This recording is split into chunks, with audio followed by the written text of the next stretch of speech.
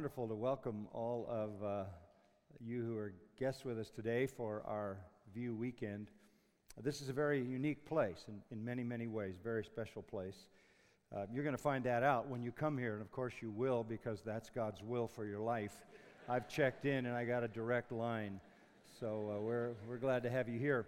It's been interesting to me. This is just a little kind of inside thing. Bill Gates has a lot of money, as you know, and they have a massive foundation, the Gates Foundation, and they're not particularly favorable toward Christians, just have to say that. There was a Christian ministry in Seattle that they were giving money to, and when they found out, they didn't know that was a Christian ministry. When they found out it was a Christian ministry, they made them give it all back. Just an interesting thing. Well, I happened to get a letter about a week ago from Cambridge University in England, from the Gates Scholars Honors System, funded by Bill and Melinda Gates. And it was to congratulate our institution for the first one of our graduates to receive the Gates Honors Scholarship, full ride at Cambridge. And he was chosen out of 110 applicants. Amazing. I love to think that Bill Gates is going to pay for somebody training to be a professor at the Master Seminary. That is really exciting to me. And then I just have to say congratulations also to our business department here, which is really a very special part of our college. Those of you who are a part of it understand the rigors of the business department, but you'll be happy to know this. About a week ago, we received a letter from the National Association of Schools of Business, which, as it sounds, is a national organization that ranks and rates business schools. And they sent us the results of their ratings in California. And what is very important in their sort of quantifiable, measurable metrics, the way they rate schools, one of the key things is what they call the CPA exam pass rate. CPA exam pass rate, which is obvious. What percentage of your students who take the CPA exam pass, and at what kind of score? They had listed all the colleges and universities in the state of California, and I'll just give you kind of the top ones that you would think of: USC, UCLA, UC Irvine, UC Berkeley, Stanford, Pepperdine. They all passed the CPA exam at about a 52% rate. The Master's College rate was 77.4.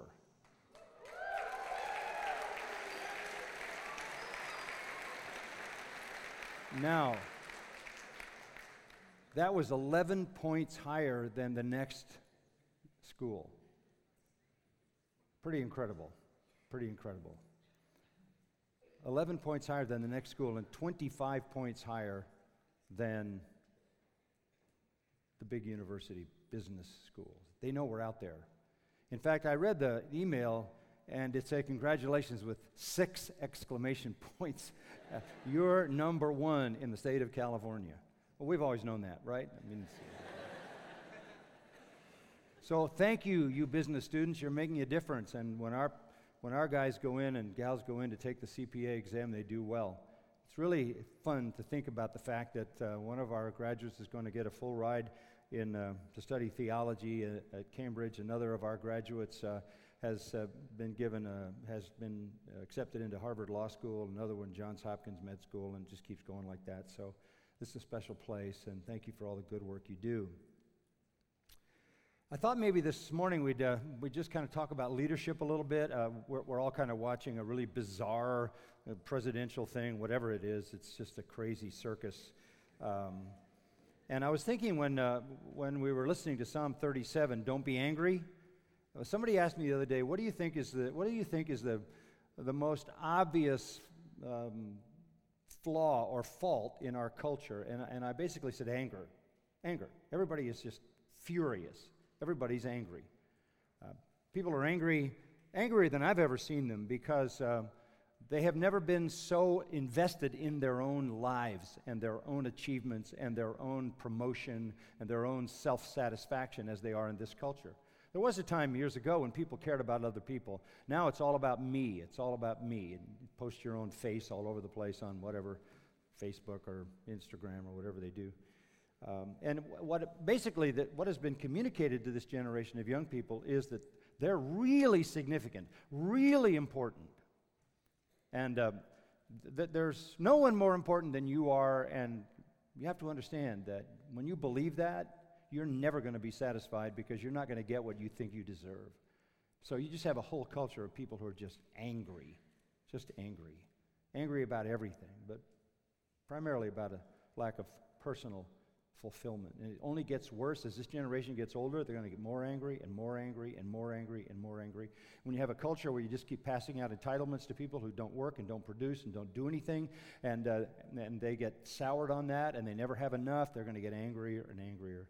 It's a good word from Psalm 37. And of course, what does the Bible say to us? Rejoice always, and again I say, we got everything to rejoice about, right?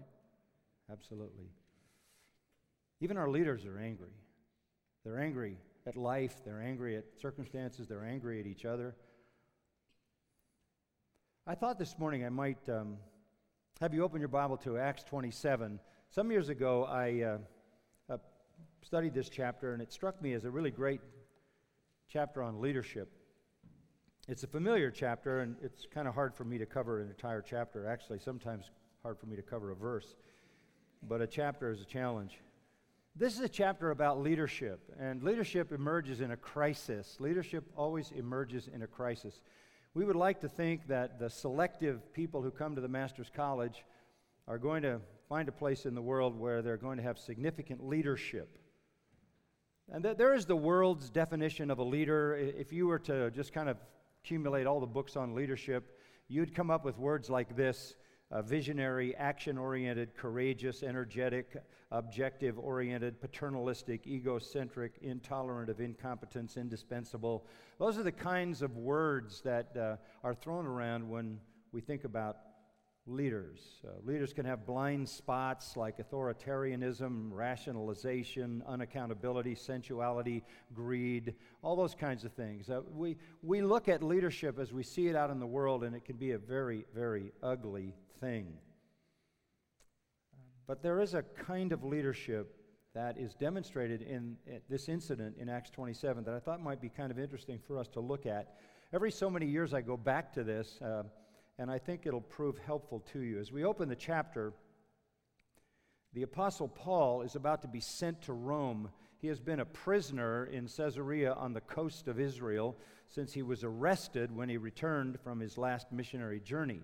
So he came back. There was a riot that resulted in the temple, and he basically was arrested by the Romans to quell the riot in the city of Jerusalem. They took him down to the Roman installation at Caesarea on the coast, and they've had him there languishing in prison for a long time.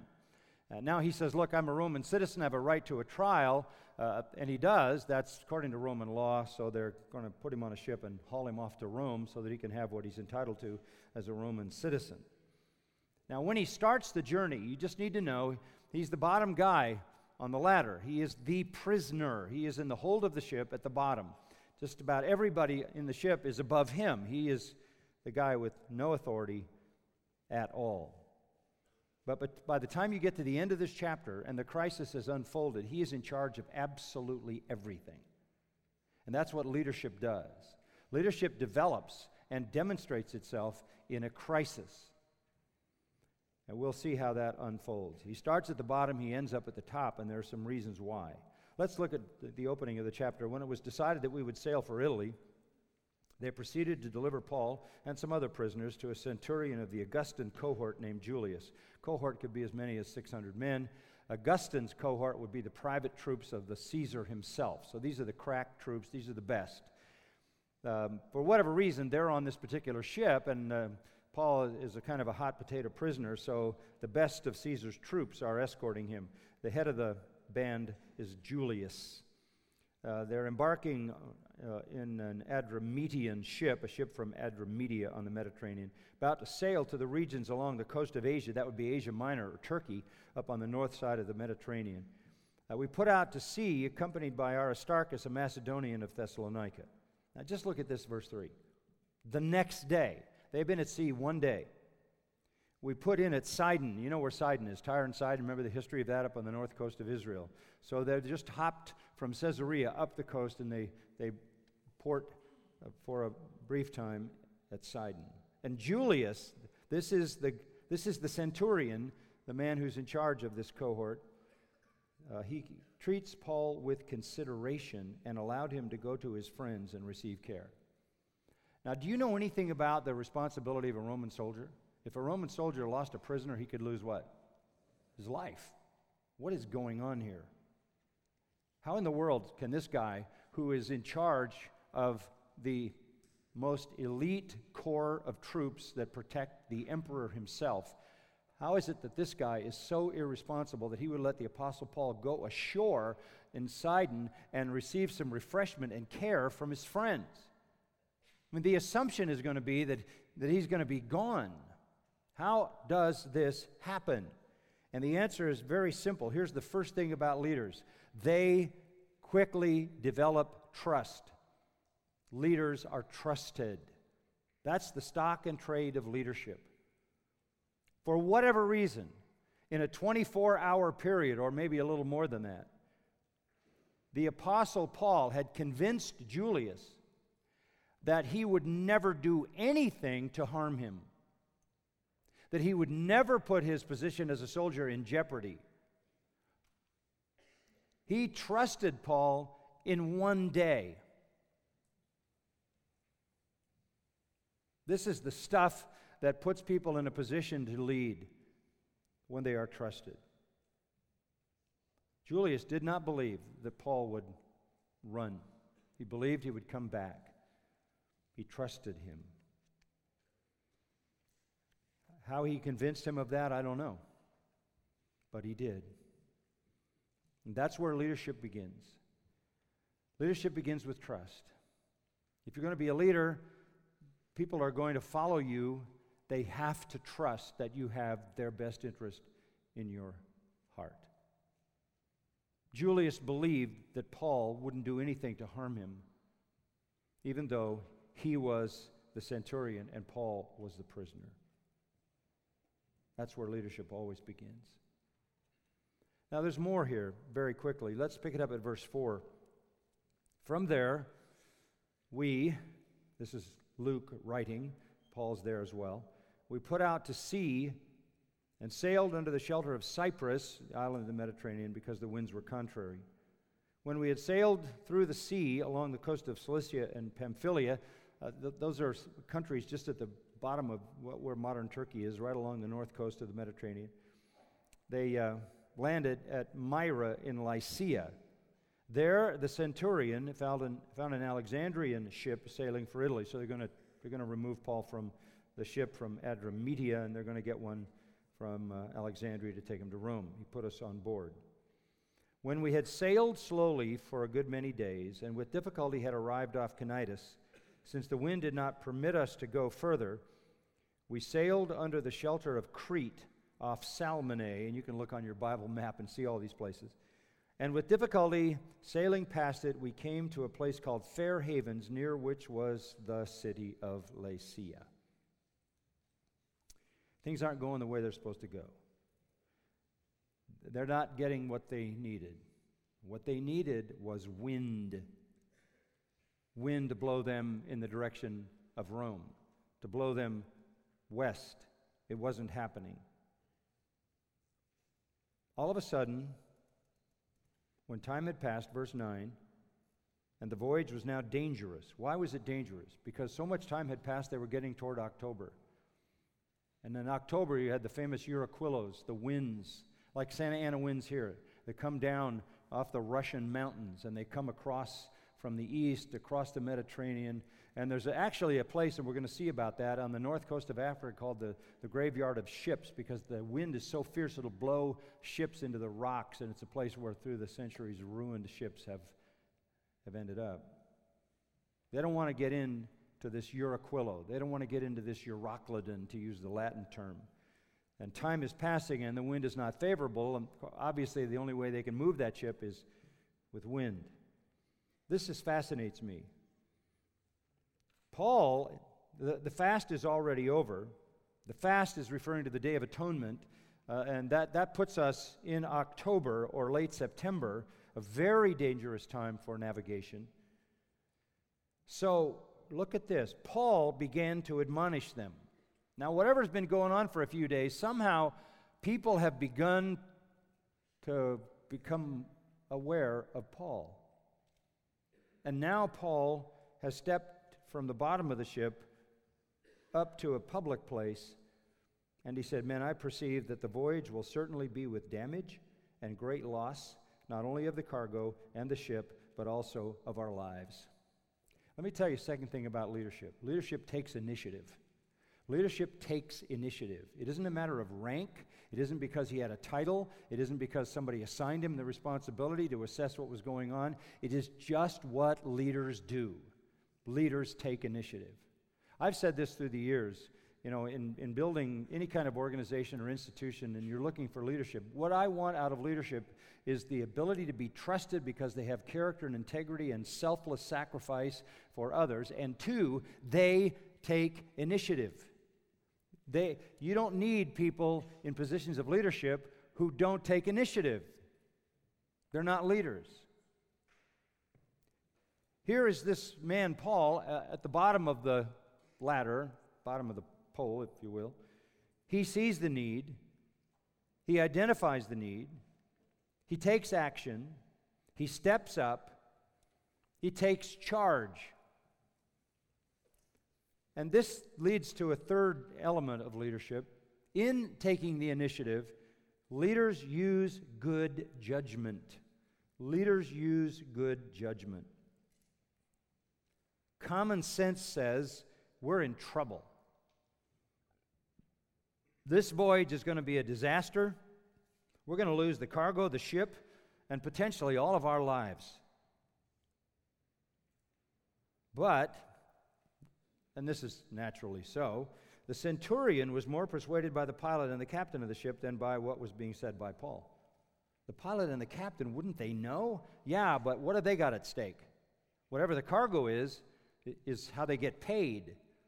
They're really ready to run the risk to get the delivery done. So they've lost their objectivity. They took issue with what Paul was saying. It's just interesting to me that here's a guy who's a lowly prisoner. Now all of a sudden, he's in a debate with the captain of the ship and the pilot of the ship. He's ascended all the way to that level purely because he can be trusted, because he takes initiative and he has common sense, good judgment.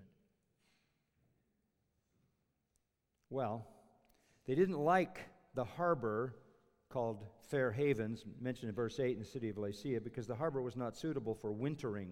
They didn't want to spend the whole winter there. And the problem was, if they're going to stay there, they're going to be there through the whole winter, because those winds blow all winter long. And they didn't want to be stuck in, quote-unquote, Fair Havens for the winter. So the majority, now there's a bad way to decide things, take a vote. The majority, whose idea was that? Where's the authority of the captain and the pilot and the navigator? Take a vote? We don't like this place. We don't want to be here all winter. We've got a life to live. So the majority decided to put out to sea from there. If somehow they could reach Phoenix, not Arizona, Phoenix, a harbor of Crete, the island of Crete, facing southwest and northwest. And that's what they wanted, because that's the backside of the wind. The wind is coming southeast. So they wanted to get a place that's going to be commodious, comfortable, and spend the winter there. So when a moderate south wind came up, supposing that they had attained their purpose, they weighed anchor and began sailing along Crete, close to the shore. They got a little good wind. They said, let's go. But, verse 14, before very long, there rushed down from the land a violent wind called Euroquilo, nor'easter, Euroclydon.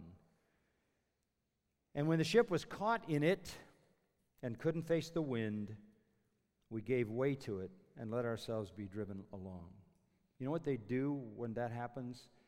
So that they don't go in a circle and sink, they tie the rudder down stiff in the center. If the rudder is moving, they're just going to go chaotically. So they just let the wind drive them. This is a bad decision to leave Fair Havens, right? So guess what the mumbling is? We should have listened to who? We should have listened to Paul. We should have listened to Paul. Paul is not a gambler. Let me tell you something. In leadership, if you're a gambler, you will lose your credibility. You will lose your right to lead. You don't need to put anything at risk as a leader. You need to operate with a cautious sense of what is right. So the ship is just being driven by the wind. And couldn't face the wind, who gave way, let ourselves be driven along. Running under the shelter of a small island called Clauda, we were scarcely able to get the ship's boat under control. All of those big wooden ships, sometimes called triremes, they actually had people who rowed down below, but in this case it seems to be only a sailing ship. All of them had the lifeboat, and the lifeboat basically was attached to the back of the ship and floated on the water connected by a rope. And when they hit a storm like this, they wanted to get the lifeboat into the boat because they were going to have to need that in the event that they needed to leave the ship and get to shore. So they had trouble hoisting the lifeboat. They used supporting cables in undergirding the ship. This is a fascinating thing. Those ships were made out of tongue and groove wood, and as the storm churns the sea pounds the ship. Those ships had a series of winches on deck and ropes that went around the hull and were tightened by the winches. And as the wood began to pull apart, they tightened up the winches. They called it frapping the ship to keep it from falling apart. So they managed to, with some difficulty, to get the lifeboat in. Now they're frapping the ship, and they know essentially what's going to happen. They're going to run aground on the shallows of Syrtis. That's exactly what I said a moment ago. That's the graveyard of ships in North Africa. The wind would blow them all the way across the Mediterranean into the rocks of the Syrtis. So in order to stop from doing that, they threw down this sea anchor and let themselves be driven along, but they're going at a slower rate because it's dragging the anchor or anchors. Verse 18, the next day we were being violently storm-tossed. They began to jettison the cargo. This is desperation. Why do they do that? You got to get the ship up out of the water. It's running heavy. It's running low. The water's coming in. You've got to lighten the ship to pop it up out of the water. So they start throwing the cargo away, and that's their income. That's their livelihood. On the third day, they threw the ship's tackle overboard. That's everything they used to sail the ship and man the sails. They're dumping off everything to get that ship up out of the water so the water doesn't completely fill it. And then in verse 20, neither sun nor stars appeared for many days, and no small storm was assailing us. From then on, all hope of our being saved was gradually abandoned. Now they're all sure, Paul was right. Paul was right. Should have listened. We should have listened. And again, I just remind you that using common sense, taking initiative, developing trust in a crisis is how leadership develops. So what is the next characteristic of leadership? Look at verse 21. I just love this. When they had gone a long time without food, Paul stood up. Guess what? He's not in chains anymore. He stood up in the midst of all of them, up on the deck, and he said, I love this, men, you ought to have followed my advice. Just rub it in. I told you so. You ought to have followed my advice and not to have sailed from Crete and incurred this damage and loss. Yet now I urge you to keep up your courage, for there will be no loss of life among you, but only of the ship. For this very night an angel of the God to whom I belong and whom I serve stood before me, saying, "Do not be afraid, Paul. You must stand before Caesar, and behold, God has granted you all those who are sailing with you." Here's the fourth thing about a leader. He speaks with authority. He speaks with authority because he has an authoritative word. You may never have an angel coming from God telling you exactly what's going to happen so that you can speak of something the way Paul did. But as a leader in the kingdom of God, you always have an authoritative word, don't you? You have the revelation of Scripture. You know what they said about Jesus at the end of the Sermon on the Mount? They said he spoke as one having what? Authority, and not as the scribes and the Pharisees. Authority. I remember when I used to do some speaking down at the LA Police Academy.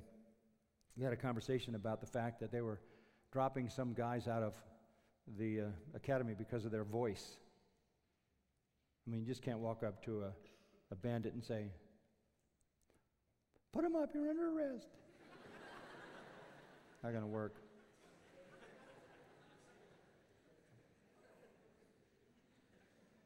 Even the female police have to work on getting a little deeper.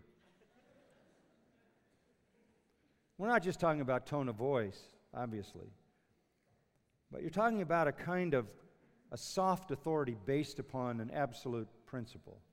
This is where I would just inject in this kind of illustration. Effective leadership is based on conviction about principles. Hey, we do that. We don't do that. All strong leaders have convictions. And in the kingdom of God, those convictions are framed by Scripture. Framed by Scripture. That's what's so fascinating to me, to watch the presidential parade going on now, with all these people who basically don't even, some of them may be Christians, but they don't have a clear sense of sound doctrine. So that they don't come off with these unbending absolutes based upon divine authority. Paul didn't have the New Testament yet, obviously, although some of it had been done. But he did have a word from the Lord through an angel that God had said, this is going to be the outcome. And he spoke with authority. Not lording it over them, but confident in the reality of what he knew to be true. To be true. That's what leadership does. Leadership is trusted, takes the initiative, uses good judgment, and when it comes time to speak, it speaks with authority so that it engenders confidence in others, and we see that immediately. So he says, verse 22, "I urge you to keep up your courage. There will be no loss of life among you, but only of the ship. For this night the angel said, this is how it's going to be. God has granted you all those who sail with you." Then verse 25, "Therefore keep up your courage, men, for I believe God that it will turn out exactly as I have been told." By that kind of confidence in a revealed message from God, you strengthen other people. You strengthen other people. Leadership is characterized by the kind of strength that people lean on. The kind of strength that people lean on. And that's true at any level of leadership. People need someone to lean on. Isaiah said this in Isaiah 43, "But now thus says the Lord your Creator, O Jacob, he who formed you, O Israel, do not fear, for I have redeemed you. I have called you by my name. You're mine. When you pass through the waters, I'll be with you, and through the rivers, they will not overflow you. When you walk through the fire, you will not be scorched, nor will the flame burn you. For I am the Lord your God, the Holy One of Israel, your Savior. I have given Egypt as your ransom, Cush and Seba in your place. Since you are precious in my sight, since you are honored and I love you, I will give other men in your place and other peoples in exchange for your life. Do not fear, for I am with you. I will bring your offspring from the east and gather you from the west." This is a divine promise that God gives, but here's the prophet saying this with such firm conviction. And in leadership, we may not always have a direct word from the Scripture that applies to a given scenario in leadership, but we have to come to convictions based upon the principles of Scripture and speak with authority. Authority rallies people, gives them confidence and hope that they might not have in themselves. I also want to add something else that I think is absolutely critical to leadership. He says in verse 35, keep up your courage, men. Keep up your courage. Leaders are optimistic. Leaders are optimistic. Like the little kid who came home and said, I don't want to play in the baseball game today. And his mom said, why? He said, because I think we're going to lose. His mom said, well, you shouldn't say that. You should be positive. He said, okay, I know we're going to lose.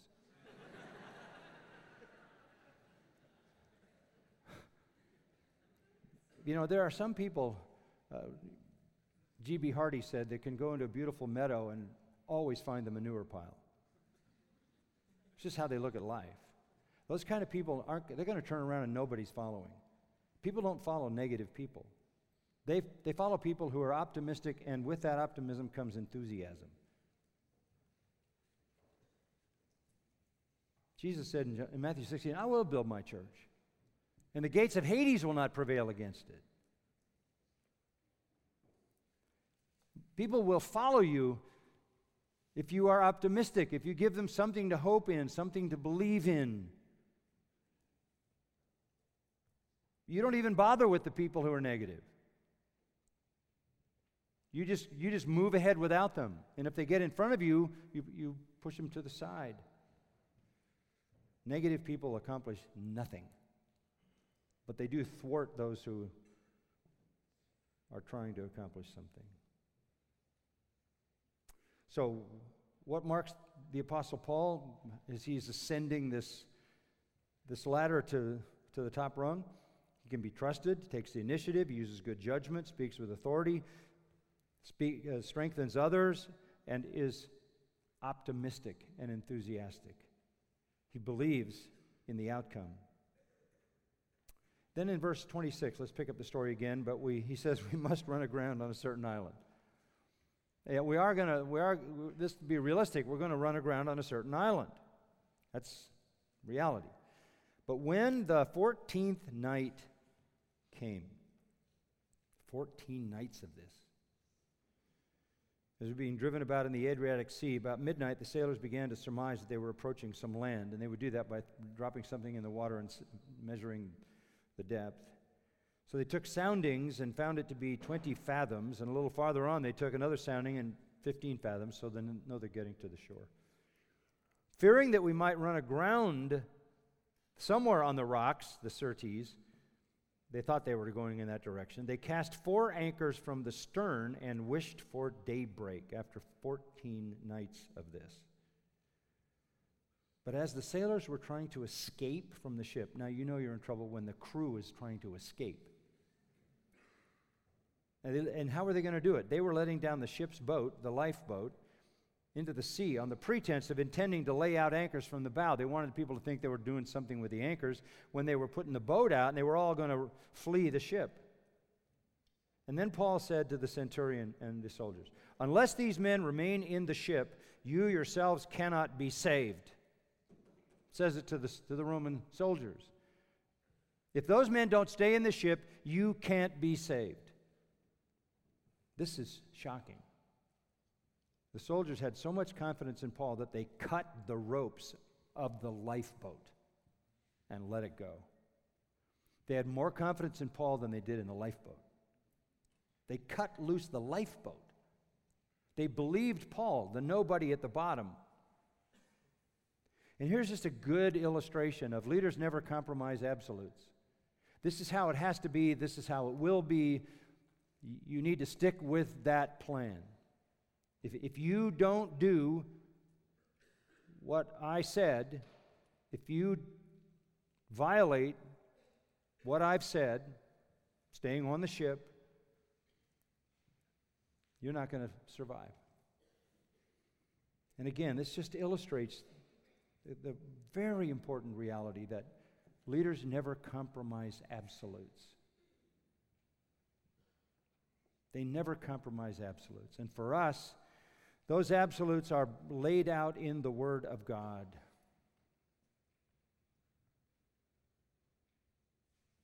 And then immediately in verse 33, we find out something else about leaders. They focus on objectives, not obstacles. Until the day was about to dawn, Paul was encouraging them all to take some food. Okay, it's time to eat. Nothing's changed. 14 nights, nothing has changed. This is the 14th day you've been constantly watching and going without eating, having taken nothing. So now Paul is getting their focus off the storm, off the ship, off the danger, on to the goal. He focuses on the objective, not the obstacle. He focuses on the solution, not the problem. He focuses on the end, not the process. You got to eat. You've got to eat. You're going to need strength. Verse 34, therefore I encourage you to take some food, for this is for your preservation. For not a hair from the head of any of you will perish. You're all going to be saved. That's the word that I have. And having said this, he took bread and gave thanks to God in the presence of all, and he broke it and began to eat. And this is another critical aspect of leadership. Leaders lead by example. Leaders lead by example. Leaders are an example to follow. They don't just stand and shout at people, they show them. They lead by example. That in many ways is the very core of leadership. Paul said to Timothy, be an example of the believers. So Paul ate. And just notice this, verse 36, all of them were encouraged, and they themselves also took food. Just his example brought them all together to do the same thing. All of us in the ship were 276 persons. And when they had eaten enough, and if they hadn't eaten for 2 weeks, that must have been substantial, they began to lighten the ship by throwing out the wheat into the sea. Still some wheat. This is another thing about leadership. There's 276 persons, and Paul activates them to get them to throw the wheat out. This is another part of leadership illustrated here, and that is leaders delegate responsibility. Leaders mobilize people. They mobilize people. What leadership, you could say, is getting things done through other people. Getting things done through other people. So here you have a really amazing model of a leader. He can be trusted. He takes the initiative even though he's nobody, has no rank. He uses good judgment, speaks with authority, strengthens others. He is optimistic, enthusiastic, never compromises his absolutes, focuses on objectives, not obstacles, leads by example, and delegates responsibility. He's got this 276 people all working for him now. This thing is turned upside down from where it started. He's in charge of everyone. Well, how did it turn out? When day came, they couldn't recognize the land, but they did observe a bay with a beach, and they resolved to drive the ship onto it if they could. And casting off the anchors, they left them in the sea.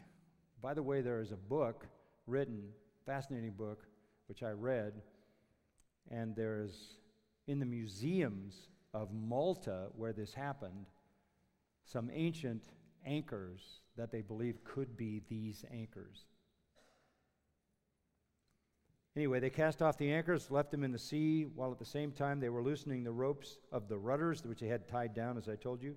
They hoisted the foresail to the wind, and the wind is driving them toward the beach.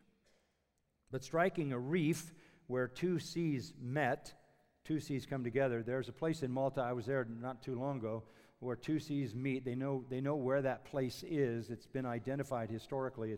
And part of the search for the anchors was even going on there. Fascinating. This place where the two seas met, the vessel ran aground, and the prow stuck fast in the reef and remained immovable, but the stern began to be broken up by the force of the waves. I mean, the wave is just pounding now. The ship can't move because it's stuck, and so the waves are just disintegrating the back of the ship, stern. So the soldiers' plan was to kill the prisoners. Why? Because they could lose their life if they lost their prisoners. We're back to the thing that was so amazing about originally letting him go ashore. So in order to make sure they didn't lose their lives, they were ready to kill the prisoners so that none of them could swim away and escape. But the centurion, now the roles are totally reversed. The centurion was in charge of Paul, now Paul's in charge of the centurion. Centurion wanting to bring Paul safely through. If there's anybody they got to save, it's him. He's the leader. Kept them from their intention and commanded that those who could swim should jump overboard first and get to land. Just jump over and start swimming. Well, what are the odds that all 276 people are going to make it? Well, the rest should follow, some on planks, others on various things from the ship. Here's the end of the story. And so it happened that they were all brought safely to land. A simple statement, right? Success. Incredible success. And then chapter 28:1, they found out they weren't in North Africa, they were at Malta, which is up in the middle of the Mediterranean. And the natives showed them extraordinary kindness. That's where Paul threw off a snake. One of the most interesting places I've ever been in the world is Malta. If you ever get an opportunity to go there, incredible place. The number one language in Malta is English, because the Knights of St. John were there for several hundred years and made English the most common language. They took me to a cave where they believed Paul went, by where this place of the two seas meet and all of that. And sitting there, I read through this chapter. Malta is like in a time capsule. You just think you went back 150 years. We were putting on a little boat across this bay, the beautiful big bay in Malta. It's an incredible place. It's a real place and it's a real story.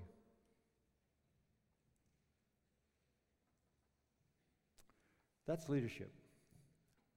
May start out without any responsibility, but when the crisis comes, it will reveal itself.